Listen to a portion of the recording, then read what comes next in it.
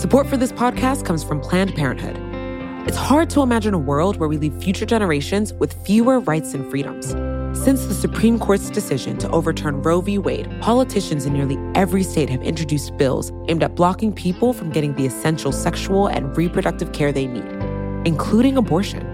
Planned Parenthood believes everyone deserves access to care. And with supporters like you, they can reclaim our rights and protect and expand access to abortion care. Visit PlannedParenthood.org/future to learn more and support their cause. Hi, we're Visible. We're the wireless company with nothing to hide. Seriously. Hidden fees? We don't have them. Annual contracts? Not our thing. Great wireless on just one line? Now that's more like it. Get unlimited 5G data powered by Verizon for just $25 a month. Taxes and fees included. That's right, $25 a month, every month. Sorry, hidden fees. We're just not that into you. Sometimes the choice is just Visible. Switch today at Visible.com. Rate with service on the Visible plan. For additional terms and network management practices, see Visible.com. Hello, and welcome to another episode of The Weeds. I'm Jonquilyn Hill. It feels like everyone is talking about money right now. And not just Cardi B. I'm talking about fiscal policy.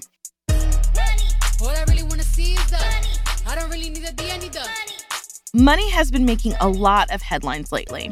Late last year, we saw the collapse of the cryptocurrency exchange FTX. Most recently, Silicon Valley Bank got what some call a bailout. And there are money moves being made beyond the private sector, too. Late last week, President Joe Biden announced his budget. And today, we're taking a deep dive into it. Not because it stands a chance of passing, but because his proposal lays the groundwork for the fiscal fights we'll see on the Hill this year. Like the big one looming over the debt ceiling. Instead of making threats about default, which would be catastrophic, let's take that off the table. So, to get to the deets on this budget blueprint, I made a call. I am Joseph Zeballos-Roy, and I am the domestic policy and politics reporter for Semafor. Joseph, welcome to The Weeds. Thank you for having me on. I'm a longtime listener and always enjoy what you guys do here. Thanks. So, today, we're going to get into the concept of the president's budget. Presidents rarely get everything they want when it comes to a budget.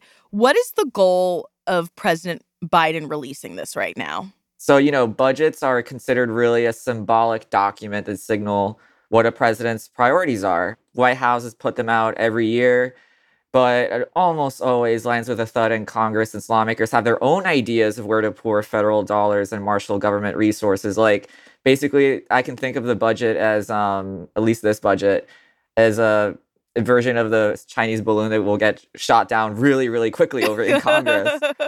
This budget is pretty expansive. It's going all in on expanding the welfare state once again, most notably through reviving swaths of his Build Back Better agenda. It's not going to go anywhere, especially since Republicans control the House. But I think it gives us a pretty good view of where Biden's head is at in terms of where he wants to put federal spending. And then also it serves as probably an early view of what his campaign is going to look like in 2024, his probable re-election campaign. Let's get into kind of the nitty-gritty of the budget itself. Where are we seeing increased spending in this budget proposal? We're seeing increased spending just absolutely across the board. Agencies like Treasury and EPA, they benefit in terms of double-digit increases in their base discretionary funding. Commerce, Labor, Department of Education also seeing double-digit increases.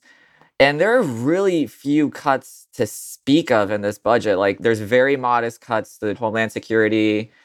This is a budget that would establish a much more expansive role for the federal government. And by the end of the budgetary window in 2033, should this budget be enacted as it is, we'd actually be at $10 trillion in annual spending. And that's up from $6.3 trillion currently per year.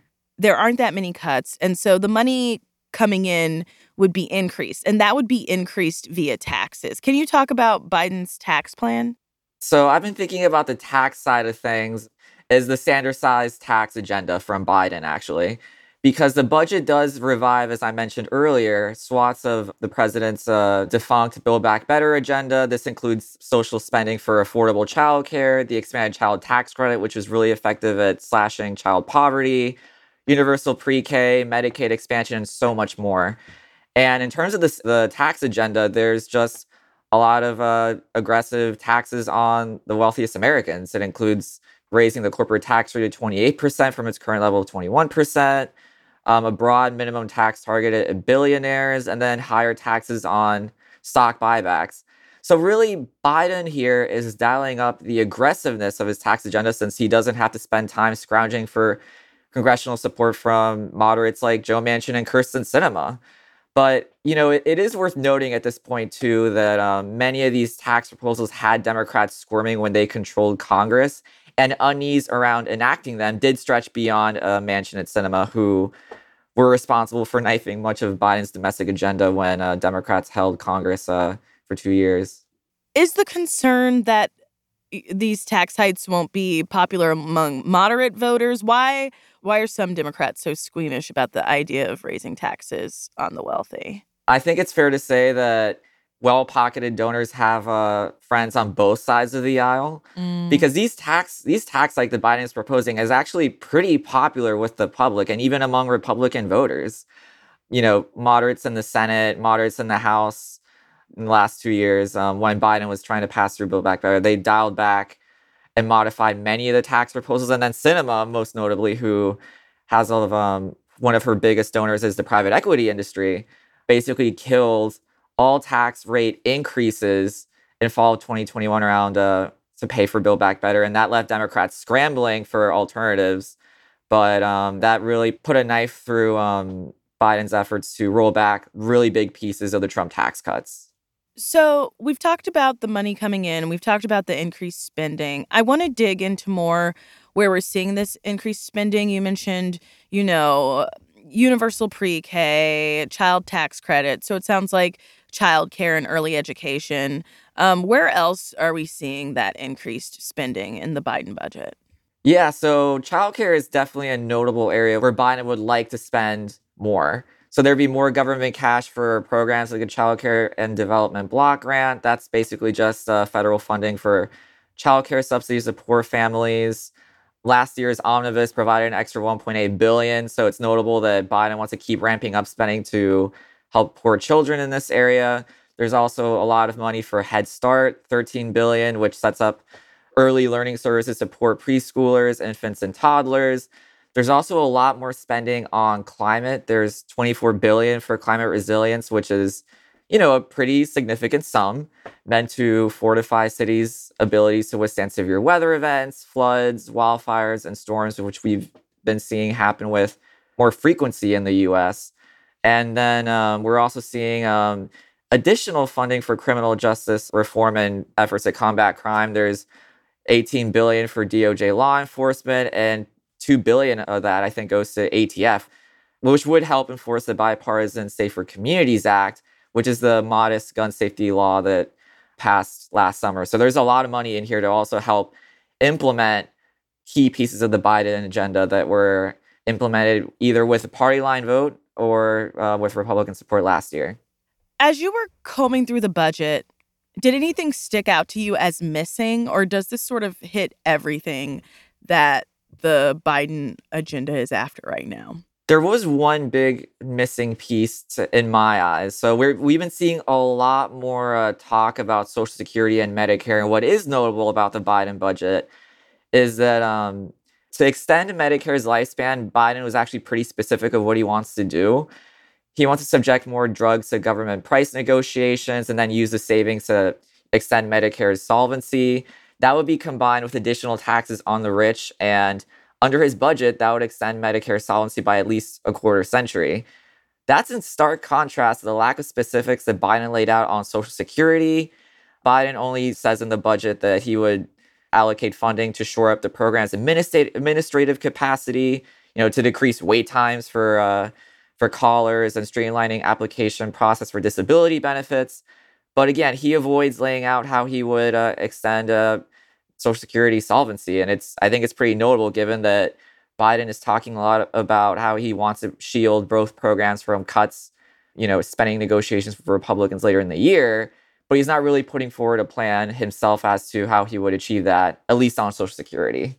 Why is that? What's his game plan there? Do we know? Or is it hard to kind of speculate right now? When it comes to Social Security solvency, one of the usual ways that members of both parties, and I think Biden also voted for this like back in 1983, the last time that this was tackled in a comprehensive way, it would be raising the retirement age. And I think it's fair to say that the White House does not want to be seen, especially ahead of a probable reelection campaign for Biden, as endorsing any version of that, of, raising the retirement age on future beneficiaries. The only thing that Biden said in his budget regarding Social Security in terms of extending solvency was that he wants to ensure that more people pay more, but he basically just throws it at Congress's doorstep, just saying that he would work with them on a solution that would tax higher earners. But he doesn't embrace even his own proposal from 2020 in his 2020 campaign, where he wanted to raise the payroll tax cap on earners making above $400,000. So it's pretty surprising that he has not gone that far. It's a little early to say like how Biden would specifically want to tackle this issue other than taxing the rich. There's so many ways you can go about that. Bernie Sanders, for example, just rolled out a bill that would go after the investment income of higher earning Americans to extend Social Security solvency. And that combined with raising the payroll tax cap, Sanders would actually do it at $250,000. That would extend Social Security solvency by 75 years, which is the usual standard by which like lawmakers want to tackle it. Like if they do Social Security reform, they usually want to extend it by 75 years. I want to talk about the politics of this, particularly the Republicans. They've gone on record saying they're not going to touch either of those programs, but, they want to decrease the deficit. They want to balance the budget. Do we know what cuts the Republicans want to make? Sort of. It's kind of chaotic in the House right now in terms of spending negotiations. I think that's not surprising after that. The speaker fight, I think, raised the bar was set very chaotically, I will say. Yeah, I think we're going to be in for a very chaotic summer in terms of the spending talks. So Republican leaders in the House haven't really laid out concrete cuts that they want to make. And that's the call from Democrats right now. Democrats are just across the board saying, show us your plan, because now Biden has his plan. Democrats now want to see the Republican plan. And so far, we have like a little bit of an idea of what they want to do. Republicans are starting to coalesce around the idea of restraining federal spending back to 2022 levels. So, basically paring back spending by like, I think, $130 billion or so. And, they have said they will not touch Social Security, Medicare, defense. So they're really narrowing their own negotiating space here, because to balance the budget in a decade, as many Republicans say they want to do, you'd basically have to cut all other discretionary spending by at least 70%. And that's steep. These are really grueling cuts to programs that are popular even among Republican lawmakers. Just think about the subsidies that farmers get. The Farm Bill is coming up later in the year. Veterans benefits that would have to be cut.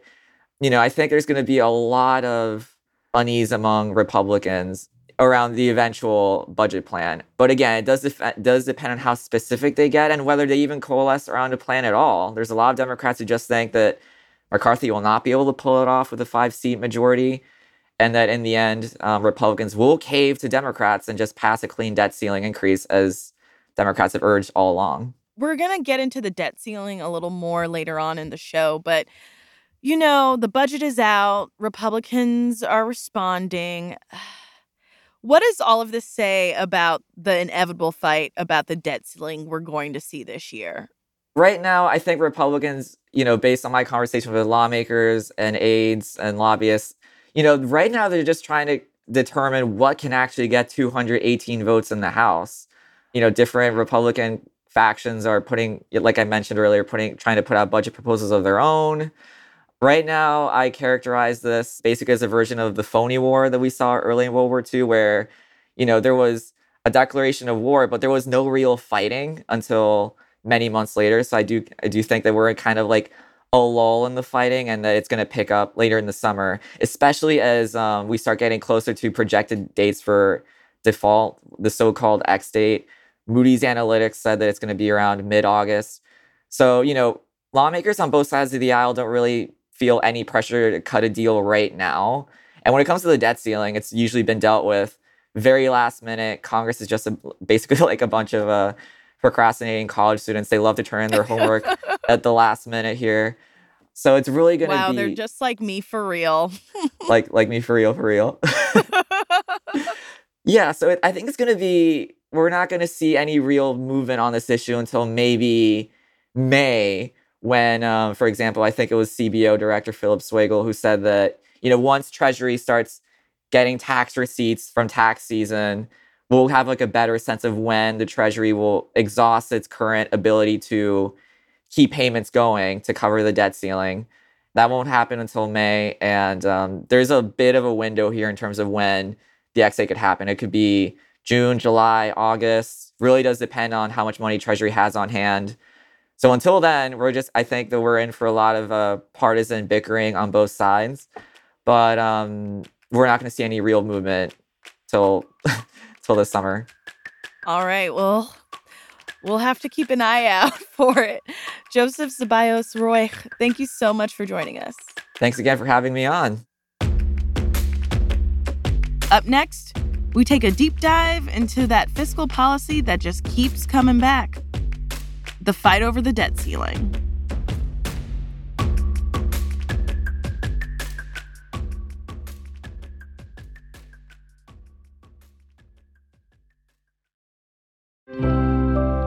Support for this podcast comes from Planned Parenthood. Your body is your own. That's why Planned Parenthood is committed to ensuring that everyone has the information and resources they need to make their own decisions about their bodies, including abortion care. Today, lawmakers who oppose abortion are challenging Planned Parenthood. Affordable, high-quality basic health care for more than 2 million people is at stake. Planned Parenthood believes that health care is a basic human right. That's why they fight every day to push for common-sense policies that protect our right to control our own bodies. They also work tirelessly to oppose the onslaught of new policies aimed at interfering with personal decisions best left to patients and their doctors. They won't give up, and they won't back down. You can join Planned Parenthood in the fight to help make sure that the next generation can decide their own futures. The organization needs your support now more than ever. With supporters like you, they can reclaim our rights and protect and expand access to abortion care. Visit PlannedParenthood.org/future to learn more and support their cause. Support for this podcast comes from Planned Parenthood. Your body is your own. That's why Planned Parenthood is committed to ensuring that everyone has the information and resources they need to make their own decisions about their bodies, including abortion care. Today, lawmakers who oppose abortion are challenging Planned Parenthood. Affordable, high-quality basic health care for more than 2 million people is at stake. Planned Parenthood believes that health care is a basic human right. That's why they fight every day to push for common-sense policies that protect our right to control our own bodies. They also work tirelessly to oppose the onslaught of new policies aimed at interfering with personal decisions best left to patients and their doctors. They won't give up, and they won't back down. You can join Planned Parenthood in the fight to help make sure that the next generation can decide their own futures. The organization needs your support now more than ever. With supporters like you, they can reclaim our rights and protect and expand access to abortion care. Visit PlannedParenthood.org/future to learn more and support their cause. Welcome back. This is The Weeds. Before the break, we looked at Biden's budget. The new spending, the priorities, the tax hikes. All of this sets us up for the eventual fight over the debt ceiling. I talked to Kathleen Day of the Johns Hopkins University Carey Business School. She's also the author of Broken Bargain, Banks, Bailouts, and The Struggle to Tame Wall Street. Kathleen knows a lot about the debt ceiling, and she's got a lot of opinions about it, too. I know I'm not a lone voice, but a minority voice in saying I think the debt ceiling is not the worst thing in the world because it reminds us of how much there is. But first, I asked her to clarify some basic but important fiscal fundamentals when it comes to understanding all of this drama. What's the difference between the national debt and the national deficit? So the deficit is the yearly shortfall between the U.S.'s annual budget and what it takes in for that year, and the debt is the accumulated shortfall from all those budgets year after year after year.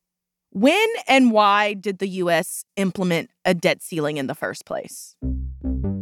All things money have to be okayed by the U.S. Congress, and that is the longstanding, it's in our DNA as Americans, we are mistrustful of government spending our money. So we'd say Congress has to approve any expenditures, has to approve any taxation, has to approve any debt. But in World War I, instead of okaying every single expenditure, it said, wait, let's just say you can borrow up to this much so we don't have to okay it every single time. It was more an administrative thing. So you created the debt ceiling, and it's been with us ever since. And we've had to up it over and over again as we've grown.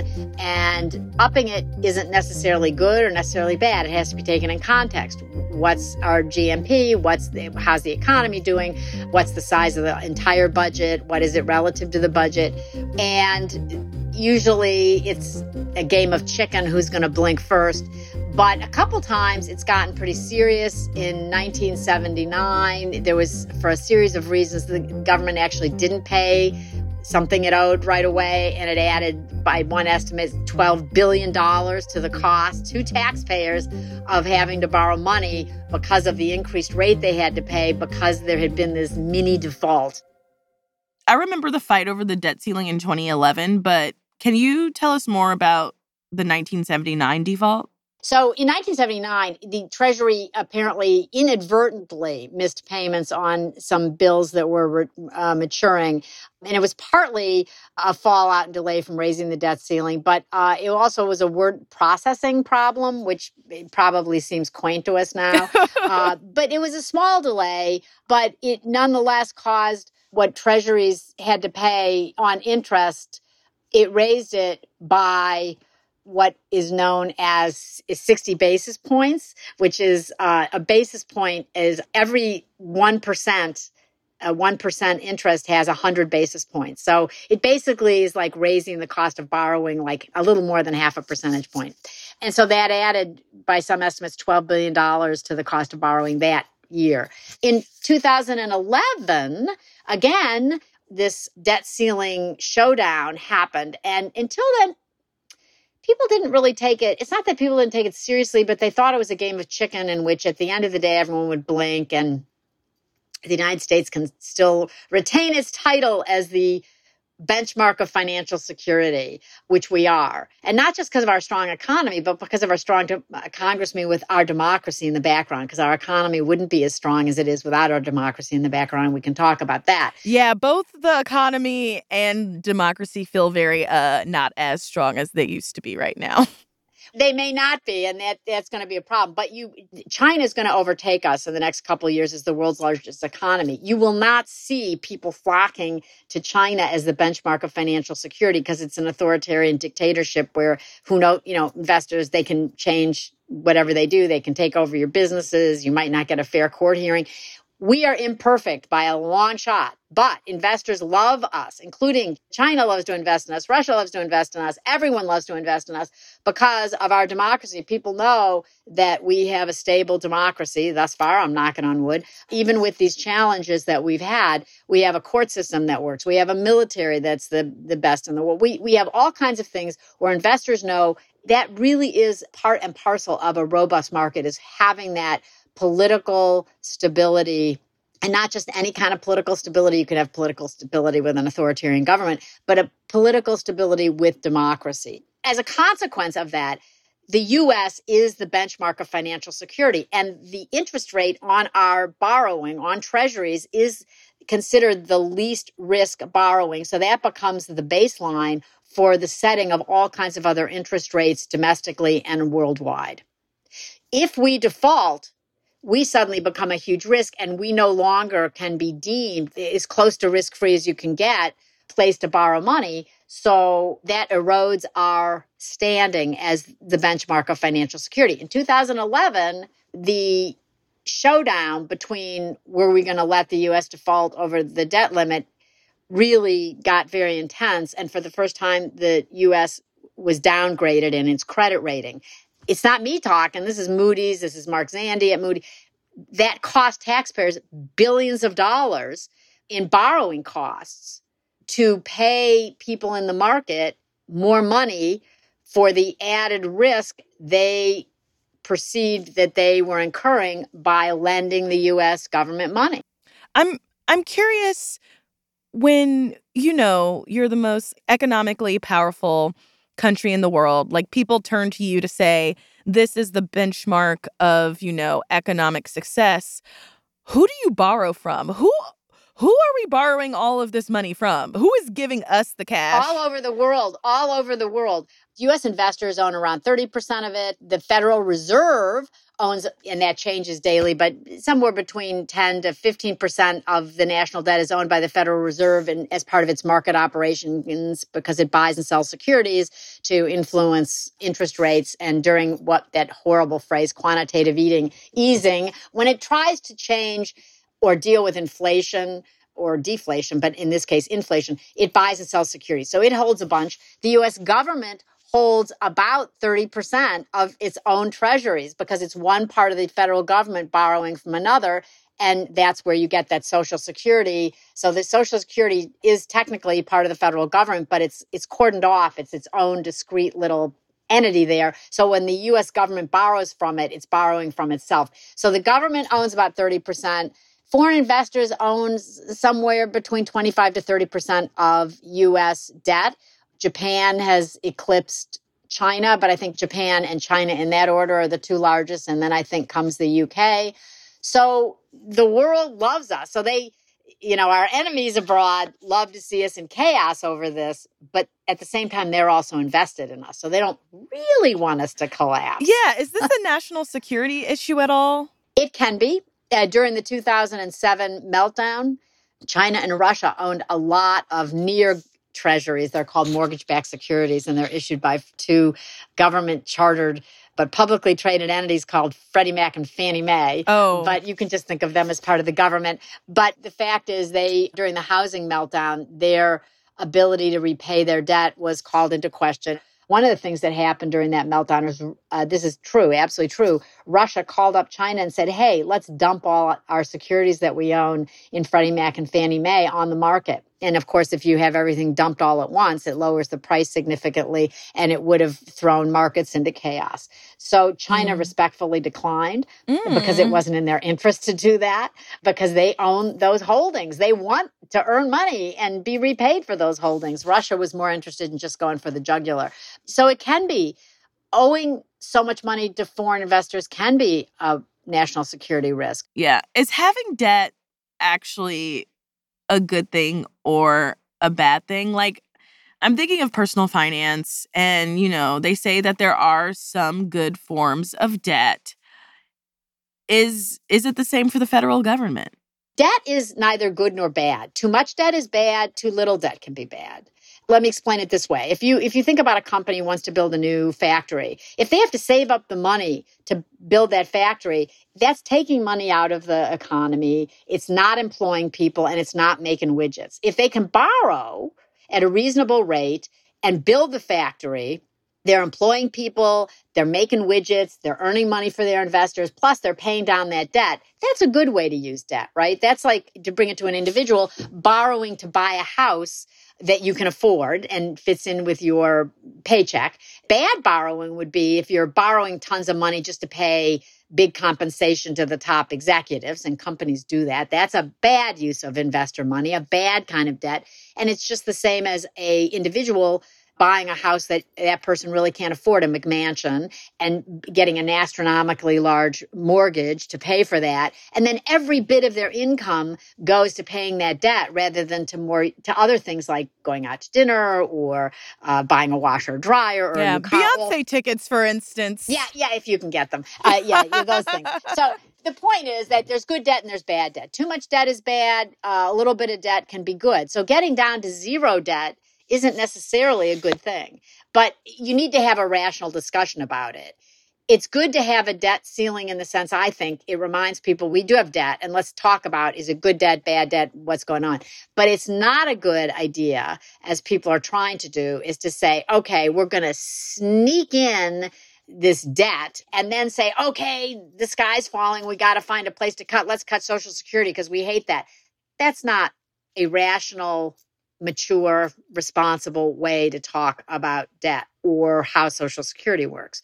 And that was the aim of some radicals. You know, lots of people get a Social Security check of all political stripes. And also, let's be honest, Social Security during a downtime is a good thing for the economy because it's still, even in a downtime, in a recession, it's giving people money. At least some money is still being spent in the economy. So Social Security, if Social Security had been privatized, as the Bush administration a long time ago, it seems in history. That's a throwback. Yeah, I remember that. Well, all right, good, because I certainly do. If Social Security had been privatized and we'd gone through the meltdown of 2007, the meltdown, as bad as it was, and it was really bad, would have been even that much more worse. Because Social Security, if it had been privatized, people wouldn't have had money to spend. So Social Security provides a balance for the economy in downtimes. And again, it is not borrowing from taxpayers, it's lending to taxpayers. And so if there's a default, if it can't get its money back from taxpayers, that is the way in which Social Security payments would be interrupted. Up next, more on the debt ceiling and if we should just get rid of it altogether.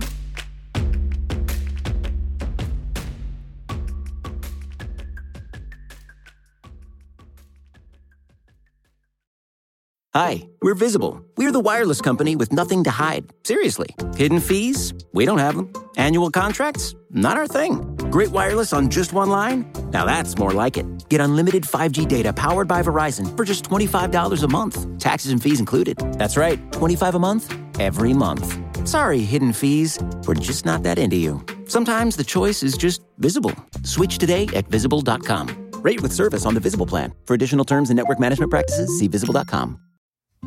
Support for this show comes from Sylvan Learning. As a parent, you want your child to have every opportunity.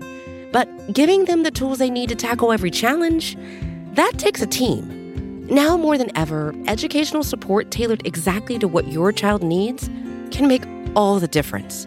That's why parents have trusted Sylvan Learning for 45 years as the ultimate teammate in their child's educational journey, instilling in them a love for learning and a passion for reaching the next level. And Sylvan's Insight Assessment can identify gaps in learning and areas that could be of concern for your child. It's a 360-degree view into your child's learning that you can't find anywhere else and helps ensure that your child didn't miss something in school that might put them at a disadvantage in the future. And right now, it's the best price of the year at $29. Go to sylvan29.com to learn more and get your child's assessment for only $29. That's SYLVAN29.com. This is The Weeds, and we're talking about the debt ceiling. Kathleen, what would be the consequences if we just got rid of the debt ceiling? If we just said, you know what, we don't need this anymore, let's not do it. Congress would have to have a way to automatically okay debt. You could get rid of it, but we'd be where we are, just using different words because Congress would still have to okay debt, would still have to do all these things. I know I'm not a lone voice, but a minority voice in saying I think the debt ceiling is not the worst thing in the world because it reminds us of how much there is. But I do think it's misused by extremists who want to use it as a cudgel to get rid of things that they hate in favor of things that they like. So there's an analogy that I've kind of been using for myself to think about the debt ceiling. And I would love to run it by you to know if, I'm thinking about this correctly. So a lot of people will use the credit card analogy where they say, if you hit your credit card limit, it's just raising it again. I don't necessarily think of it that way. I think of it almost like a credit score. And there are all these factors that are in your credit score, including sort of the percentage of debt you use. So say if you have a credit card that's for $1,000 and you spent $500 on it, it's going to lower your credit score. But if you go to your bank and request okay, give me a line of credit for $10,000, that $500 is still there, but your credit score improves because you're using less of it. Is it like that? I think actually the analogy to a credit card is absolutely 100% the way to look at it. And people know that if you try to raise your debt, how much money you can borrow, the credit rating agencies will look at that. They will note that and say, oh, Jane Doe is suddenly trying to increase. We better look at that because that's a potential increased risk. And when you lend money to people, you want to see a couple things. Are they employed? Do they pay their debts, or do they take their paycheck and go to the casino and gamble it away? So do they have money? Do they repay it? And thirdly, can they afford additional debt? I mean, thinking of this credit card analogy, yeah, your credit score stays lower if it's just the 500. But, if you have $10,000 to borrow, you're probably going to be like, okay, maybe I can go out to dinner tonight. For some people, yeah, and that's the worry. And sometimes your credit card company will raise your debt limit when you don't ask for it because they're hoping that that's what happens. So it's just like a credit card, the national debt. And the analogy with Social Security would be more like a 401k. If you have savings somewhere, but it's like your savings, like you can have it your own or 401k. If you borrow from your savings and never plan to pay it back, or you plan to pay it back and you don't, that's a problem. So if the government doesn't pay Social Security what it owes Social Security, that would, in fact, push Social Security into dire straits. But back to your credit card analogy, having a credit limit does impose some mental discipline on people that I think is not terrible. But again, it can be misused if you say, well, I'm going to allow you to default on it. And I guess some people would argue, and I can see this argument, is you shouldn't have a debt limit unless you mean it. And that unless you really say, if you go up to this, if you go over, then we're going to default. Yeah. Is the debt limit the United States version of, okay, we're not going to spend more than this? Is it the same? Yes, it is exactly the same. It's saying we're not going to spend more than this because Congress is saying we're not going to let you. Remember, they said you can spend this much each year, you can take in this many taxes to pay for it, and you can borrow this much to pay any difference between the two. And if it turns out that you run up against what we say you're allowed to borrow and you still owe more than you're taking in, too bad, you're going to have to default. Well, it's the too bad you're going to have to default that it's not that people don't take it seriously. It's that it would be catastrophic if it happened. And how everyone says it will be so bad if we default. What's going to happen? What's going to happen to us if we default on this? We will lose our status as the benchmark of financial security. The U.S. cost of borrowing will go way up. So throw markets into a turmoil because in the absence of that benchmark, people will not know where to go to have a benchmark of financial security. And it will raise rates. One estimate is that if you defaulted, this was done by Moody's, and there's different ways to count it, but it's as good a measure as anything. A default on our debt could cause a 4% decline in gross domestic product, so in economic activity, 6 million jobs lost, and it could deplete household wealth by as much as 15 trillion because it would cause the stock market to go crazy. And people don't realize how fundamentally the U.S. and our borrowing and treasury rates are baked into the economic system and are the benchmark of financial security. When there is a crisis, the flight to safety, everybody, the Chinese, the Russians, the Saudis, they buy U.S. treasuries. It's called a flight to safety. So you might go and you might invest in something more risky when times are good, but if there's a crisis, you're going to go into those. And that would no longer be a place to go if we default because people are like, well, we expect eventually you'll repay us, but there's a bigger risk than there used to be, so we're going to have to charge you more. And again, we see in $79 that cost like $12 billion in added interest costs. 2011, it depleted our rating. That again, billions of dollars in added interest costs. So if you are trying to lower government expenditures, a default is not the way to do it because then when you do borrow, it's way more expensive for you.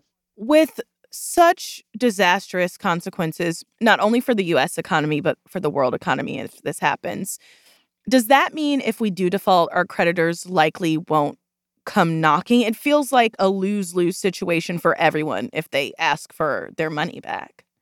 Well, they could do it as what happened with the Russians saying, hey, let's flood the market, let's sell all our securities. But China said, no, you know what? That will hurt us too. The world economies are tied, and particularly the Chinese and U.S. economy, as much as and tensions are growing there between the two countries in large measure because of our different political systems. But their fate is tied to ours, and our fate is tied to theirs in some ways. But no one will benefit by having a default. Now, again, I think a rational investor might say, you know what, they're defaulting now and they didn't pay us back. And that happened in 1979 for some technical reasons. But, they eventually paid. So we'll take a bet that they're going to eventually pay it because it is the United States. And again, absent some truly dystopian type event, the United States government is not likely never to repay its debt. But the cost to borrow will go way up. The investors are going to say, yeah, maybe you'll eventually repay us, but we're not so sure you're going to do it on time anymore, so we're going to have to charge you more. So that would be the consequence. It will become more expensive, and a larger portion of our debt, as it is, and a larger portion of our budget will go to paying the expense of borrowing, which is a silly use of money. We should use our good name and our good credit to get the lowest borrowing cost. That's a no-brainer. And I don't know why the extremists in Congress don't get it. Every time I think about fiscal policy, I kind of start to have this existential crisis. There's this meme of Drake. It was after, I think, the Toronto Raptors won the championship. And he's just like, look at this. We created this. This didn't exist before we were here. Look around at the square. I promise you right now, we did this. Doesn't matter. And I think of that whenever I think about fiscal policy because, money is made up. Markets are made up. These are all things that we made up. And, it's problems of our own making. And I just making sense of that. 100%. No, that is a very apt analogy. It's absolutely right. Now, money is made up. And you can go back to Aristotle thousands of years ago who said money is whatever people say it is. And it's true. Money's a whole nother thing. But the fact is that if you got rid of money, people would reinvent it. They'd either have a bartering system or money. Money is very useful. And it's very useful to have a government orchestrating whatever people accept for payments. But the bottom line is we do create this. Remember, Congress decides by law what the government can spend. Congress decides what the government can take in to pay for that, i.e. taxes. There's going to be a difference between the two. And there's a shortfall. It's called a deficit in the budget. And Congress says, okay, to pay for that, here's how much you can borrow. And if you hit that borrowing, the difference between the two, you're going to have to default. That, in theory, is what Congress has said. Now, Congress, when push comes to shove, says, okay, we're not really going to make you default. And that's good. But increasingly, there's a radical group who doesn't really understand what would happen if that happened. Kathleen Day, thank you so much for joining us on The Weeds. Thank you.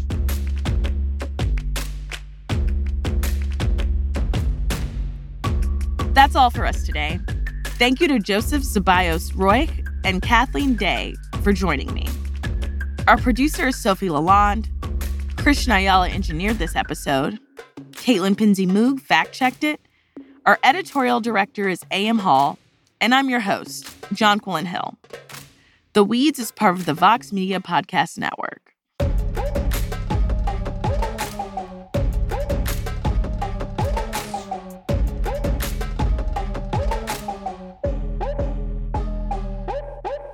Hi, we're Visible. We're the wireless company with nothing to hide. Seriously. Hidden fees? We don't have them. Annual contracts? Not our thing. Great wireless on just one line? Now that's more like it. Get unlimited 5G data powered by Verizon for just $25 a month. Taxes and fees included. That's right, $25 a month, every month.